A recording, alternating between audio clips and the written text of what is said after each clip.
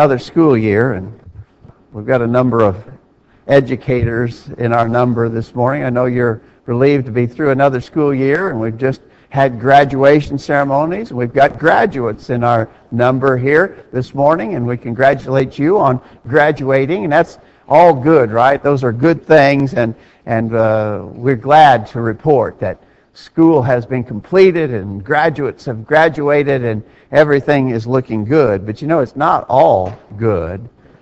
There's a problem in our education system, and we refer to them as dropouts. There are kids who drop out before they finish. They don't get done. They start, but they don't end their education process. Dropouts. I think nationally the numbers run about 25%. Now, some states are worse and others are not so bad, but if you think about sort of an average range of 25% of students who drop out before they finish high school, that's 1 out of every 4. That's a significant number of people who are dropping out. And we talk about the problems that presents to those dropouts who didn't finish school. It probably bodes not very well for their future. They may probably not be able to get a really good job. They'll struggle economically. There'll be other issues in their life that will come up because they dropped out and didn't finish. It's a serious problem, and I know a lot of our educators and experts always are working to try to address that problem. This morning we want to talk about dropouts as well, but not about those who drop out of school. This morning we want to talk about spiritual dropouts. And it's still sort of the same idea. Someone starts a process but doesn't finish. And so when we're talking about spiritual dropouts, we're talking about those who once named the name of Christ, who pledged their allegiance to the Lord, who started to serve as a Christian but have not continued with that, who have dropped out. That's a bad thing too. As we were saying, it's a very bad thing for high school dropouts for their future. This is even worse, those who would drop out from serving the Lord and not be faithful to Him. But it happens. The Scriptures talk about it. In Hebrews chapter 3, verse 12, "Take heed, brethren, lest there be in any of you an evil heart of unbelief in departing from the living God." Would you say, if we were to just put it in so many words, he's warning, don't be a spiritual dropout, right? Depart from the living God. In 2 Peter chapter 2, verse 20, Peter says, "For if after they have escaped the pollution of the world through the knowledge of the Lord and Savior Jesus Christ," that's got to be talking about someone who's a Christian, right?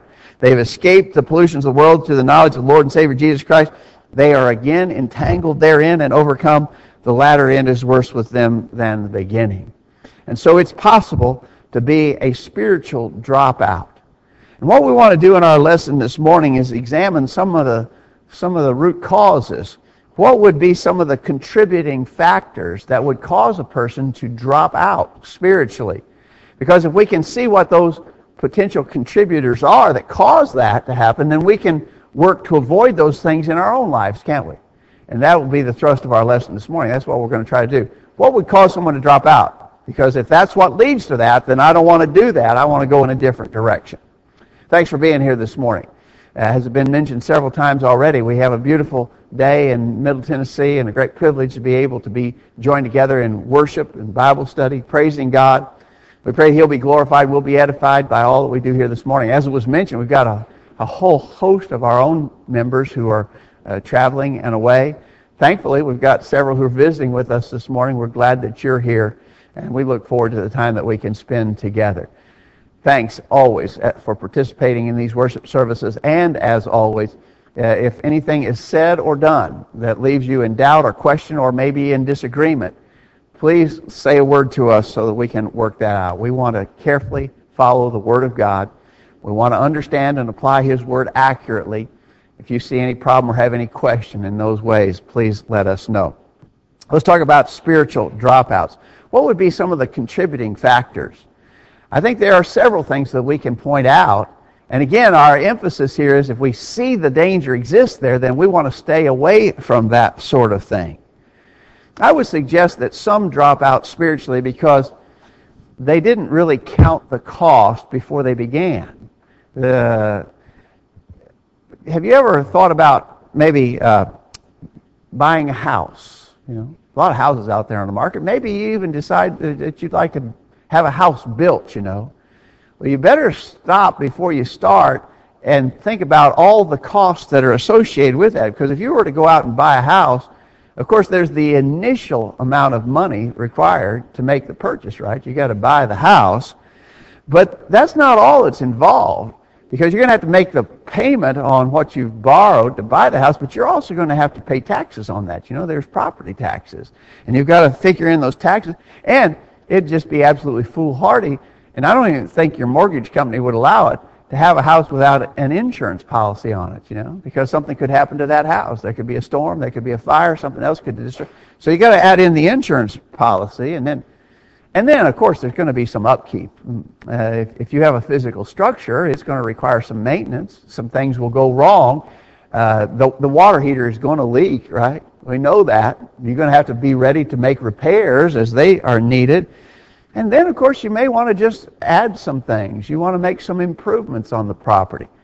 You put all those costs together, and they begin to become quite significant. You've got to look at all those costs.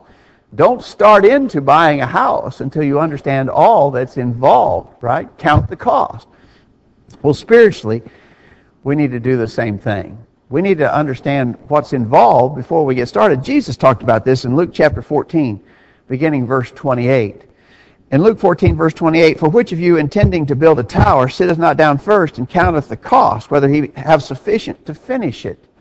Well, that just makes sense, right? Jesus is saying if you were going to build a tower, you'd want to know what it costs to get the job finished. There's no use starting if you can't finish, right?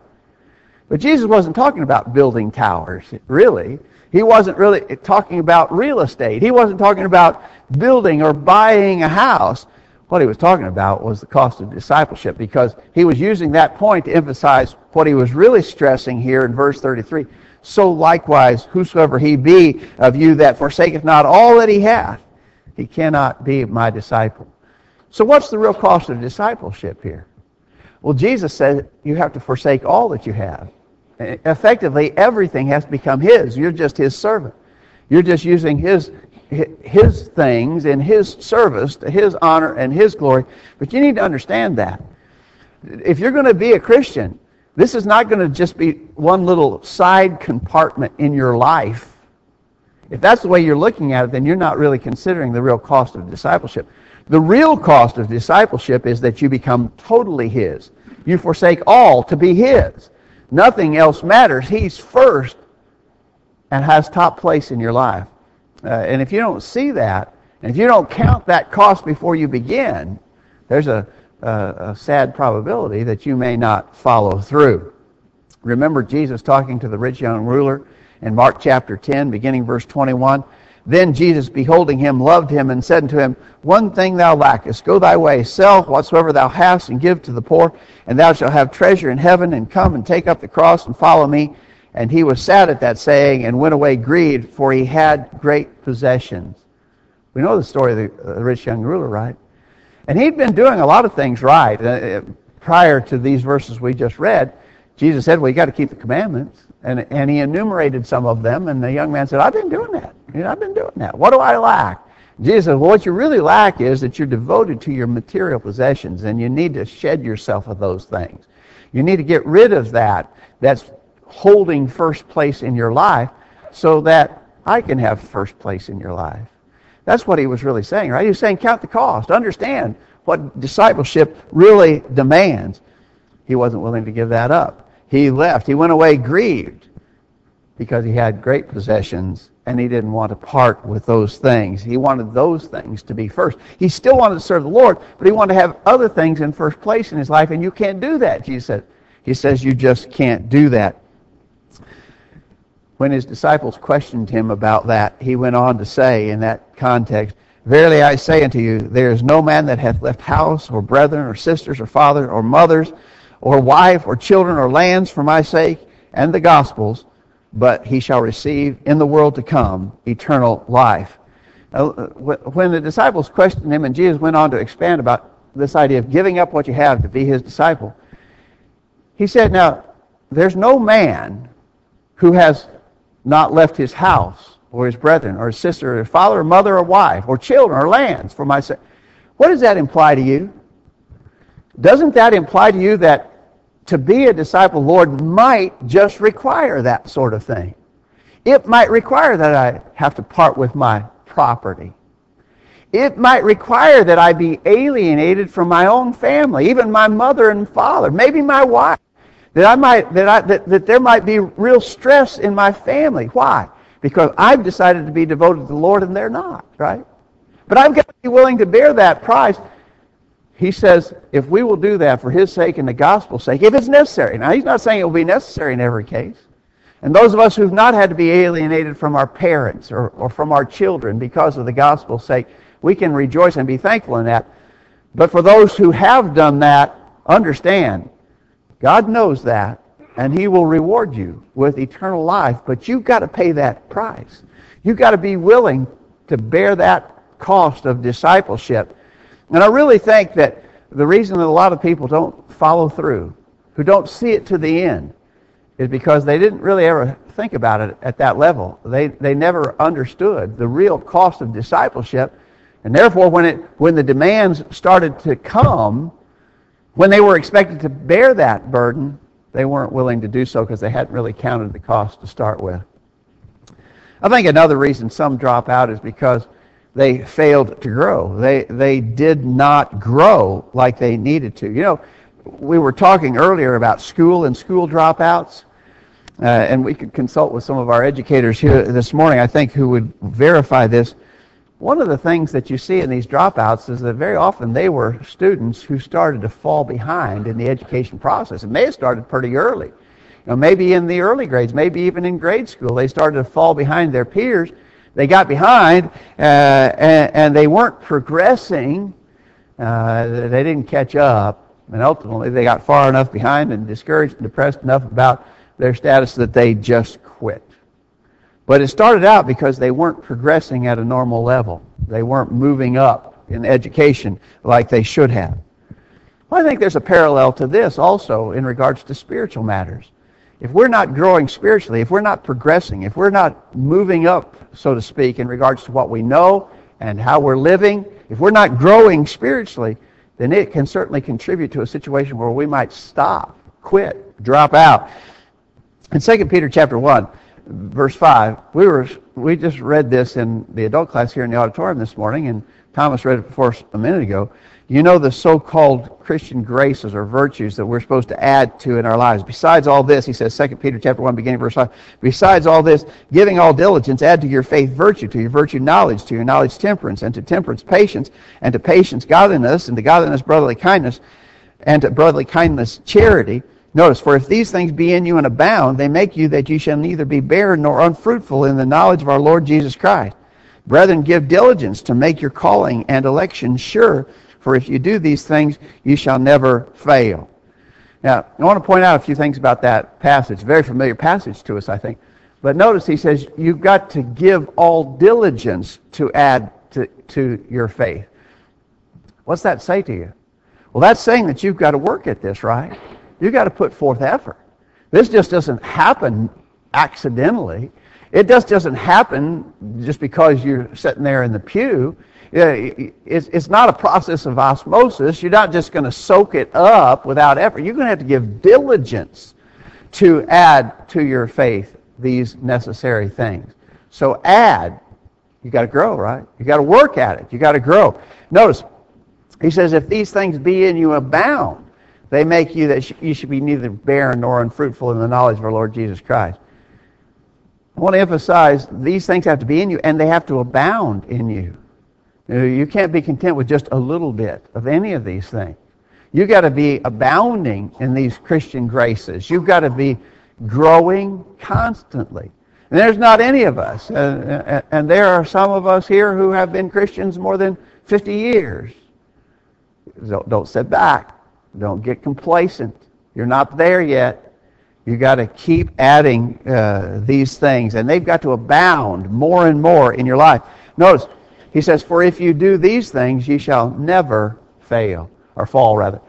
But the big word here is if. If you do these things, then you shall never fall. But you've got to be working at this. Because if you don't, you'll drop out. But if you add these things, you'll never drop out. You'll never fall. if you keep working to add these things in your life spiritually. So again, I think some drop out because they did not grow. I would argue that others drop out because they began to associate with a wrong crowd. It'd be interesting to talk to some of our teachers and educators here this morning. I think they could probably tell us several sad stories that they have known in their personal experience of a kid, a good kid maybe, and potentially even a good student, high marks. They were doing really well in school, but then they fell in with a bad crowd of kids. They got to associating with some kids who were not of that nature. And what happened was that those kids drugged them down, and their grades began to drop, and other problems began to materialize in their life, and before you know it, they ended up dropping out. That would be particularly sad, wouldn't it? A kid who had great potential, was doing very well, high marks, and yet by getting in with the wrong crowd, it brought them down. Again, we're drawing straight spiritual parallels here. Spiritually, the same thing can and does happen. In 1 Corinthians chapter 15, verse 33, you know this verse well. Be not deceived, bad company corrupts good morals. That's always been true, right? It's kind of interesting in that context, if you study it thoroughly. Paul was even talking about those who would be false teachers religiously, who could be the bad company that would bring us down. We'll talk a little bit more about that in a minute. But just realize that the people you're around have a strong potential to affect you for good or for bad. And if you're around bad people, they'll affect you in a negative way, and we have got to be on guard against that to keep from dropping out. King Solomon, in our daily Bible readings, we're just about ready to get into the life of Solomon. Solomon's an amazing study. And by the way, just a little heads up, after we study our Wednesday night, after we finish studying Leviticus on Wednesday night, which we're doing right now, we're going to go to the book of Ecclesiastes, which is such an interesting study. And the book of Ecclesiastes sort of tells Solomon's search for meaning and fulfillment in his life. Potentially the richest man who ever lived in the whole history of time, I think. Very wealthy man. But God had endued him with great wisdom, and he did an amazing. He was doing amazingly at the start, but his life didn't end so good, did it? In 1 Kings chapter 11, verse 4, it came to pass when Solomon was old that his wives turned away his heart after other gods, and his heart was not perfect with the Lord his God. What a sad ending statement to the life of Solomon, who had such great potential, but it ended up squandering it. And notice here that is laid to the fact that his foreign wives, his pagan wives, turned his heart to other gods. Amazing. That's amazing to me that Solomon would be there. And yet it all went to the wrong company, being around the wrong kinds of people. We've often talked about the Apostle Peter, and we remember how Jesus had foretold that he was going to that Peter would deny him that very night that Jesus was arrested and put on trial before his crucifixion. Jesus had predicted, Peter, you're going to deny me. Peter said, well, I want to tell you something that will never happen. That's not. I'll go to death with you, but I'm never going to deny you. Peter said. But you remember what happened when they came and arrested Jesus? What did Peter do? He didn't stay right by Jesus' side. He followed from some distance. And we've pointed out, haven't we, that was his undoing. That was his fall. Mark 14, verse 54, Peter followed him afar off, even into the palace of the high priest. And he sat with the servants and warmed himself at the fire. He's over here with this group of people instead of over there with Jesus. Well, what happened to him? Well, we know what happened to him, right? And he fulfilled the prophecy of Jesus in denying his Lord. He associated with the wrong crowd. And that can be no problem for us too. And it can lead to spiritual disaster. It can cause us to drop out, to stop serving the Lord faithfully. We've got to be on guard about that. Others who drop out spiritually are victims of false teachers. We hinted at this a minute ago, but just to expound on that just a little bit more. There's a lot of false teaching out there in the religious world. And even sadly, there are some that would identify themselves as our own brethren who are teaching false doctrines and taking false positions. And we talk about those things a good bit. There are some people who don't like us to talk about those things, but it's necessary to do so. And sometimes we even name names, and certainly sometimes people object to the naming of names, those who are teaching false doctrines. Well, why do we do that anyway? Well, the reason we do that is because if those people are not identified, and if their false doctrines are not shown for being false, then they have the potential to lead people astray. People will be lost because of false teachers and false doctrines. In 2 Peter chapter 2, verse 1, Peter says, "There shall be false teachers among you, who privily shall bring in damnable heresies, even denying the Lord that bought them, and bring upon themselves swift destruction. And many shall follow their pernicious ways, by reason of whom the way of truth shall be evil spoken of." That's the reason why we've got to issue those warnings, right? That's the reason why all of us need to be alerted to the dangers of these false teachers and their doctrines. And I'm going to tell you, it's not just from people out there in the world, right? If that were so, that would be bad enough, and we'd have to be on guard against that. And we talk about the false doctrines of the religious world around us, but I tell you, there's a danger from within that our own brethren can teach and lead astray. And Paul warned about this strongly when he was speaking to the Ephesian elders in Acts chapter 20. Beginning verse 29, he said, "For I know that after my departing shall grievous wolves enter in among you, not sparing the flock. Also of your own selves shall men arise, speaking perverse things to draw away disciples after them." Even from our own ranks can come those who uphold false teaching, false positions, and they can lead people astray. They can cause this problem of dropping out spiritually and not completing the commitment that we have made to the Lord. So, didn't count the cost to start with, didn't grow once they got started, got in with the wrong crowd, listened to false doctrines, all potential contributors, wouldn't you agree? Finally, let me suggest that the reason some fall out, who drop out, who stop serving, is because they didn't really stay active in the Lord's service. You know, you got to keep growing and keep working and be active. Keep exercising yourself spiritually. I don't know. I think I would probably have some agreement with some of the older ones in the assembly this morning, but you know, as over time we sort of stopped being involved in some of the things we used to be involved. When I was a kid, you didn't even have to get the word basketball all the way out of your mouth before I was there. I was ready to play basketball. I mean, at the drop of a hat, I was going to play basketball, you know, and if you said when and where, I was going to be there, and we played basketball. I can remember shoveling snow off the driveway so that we could play basketball in the coldest days of winter. We played basketball all the time. I'm very involved in it at that one point. Played on the high school basketball team and stuff. Very involved.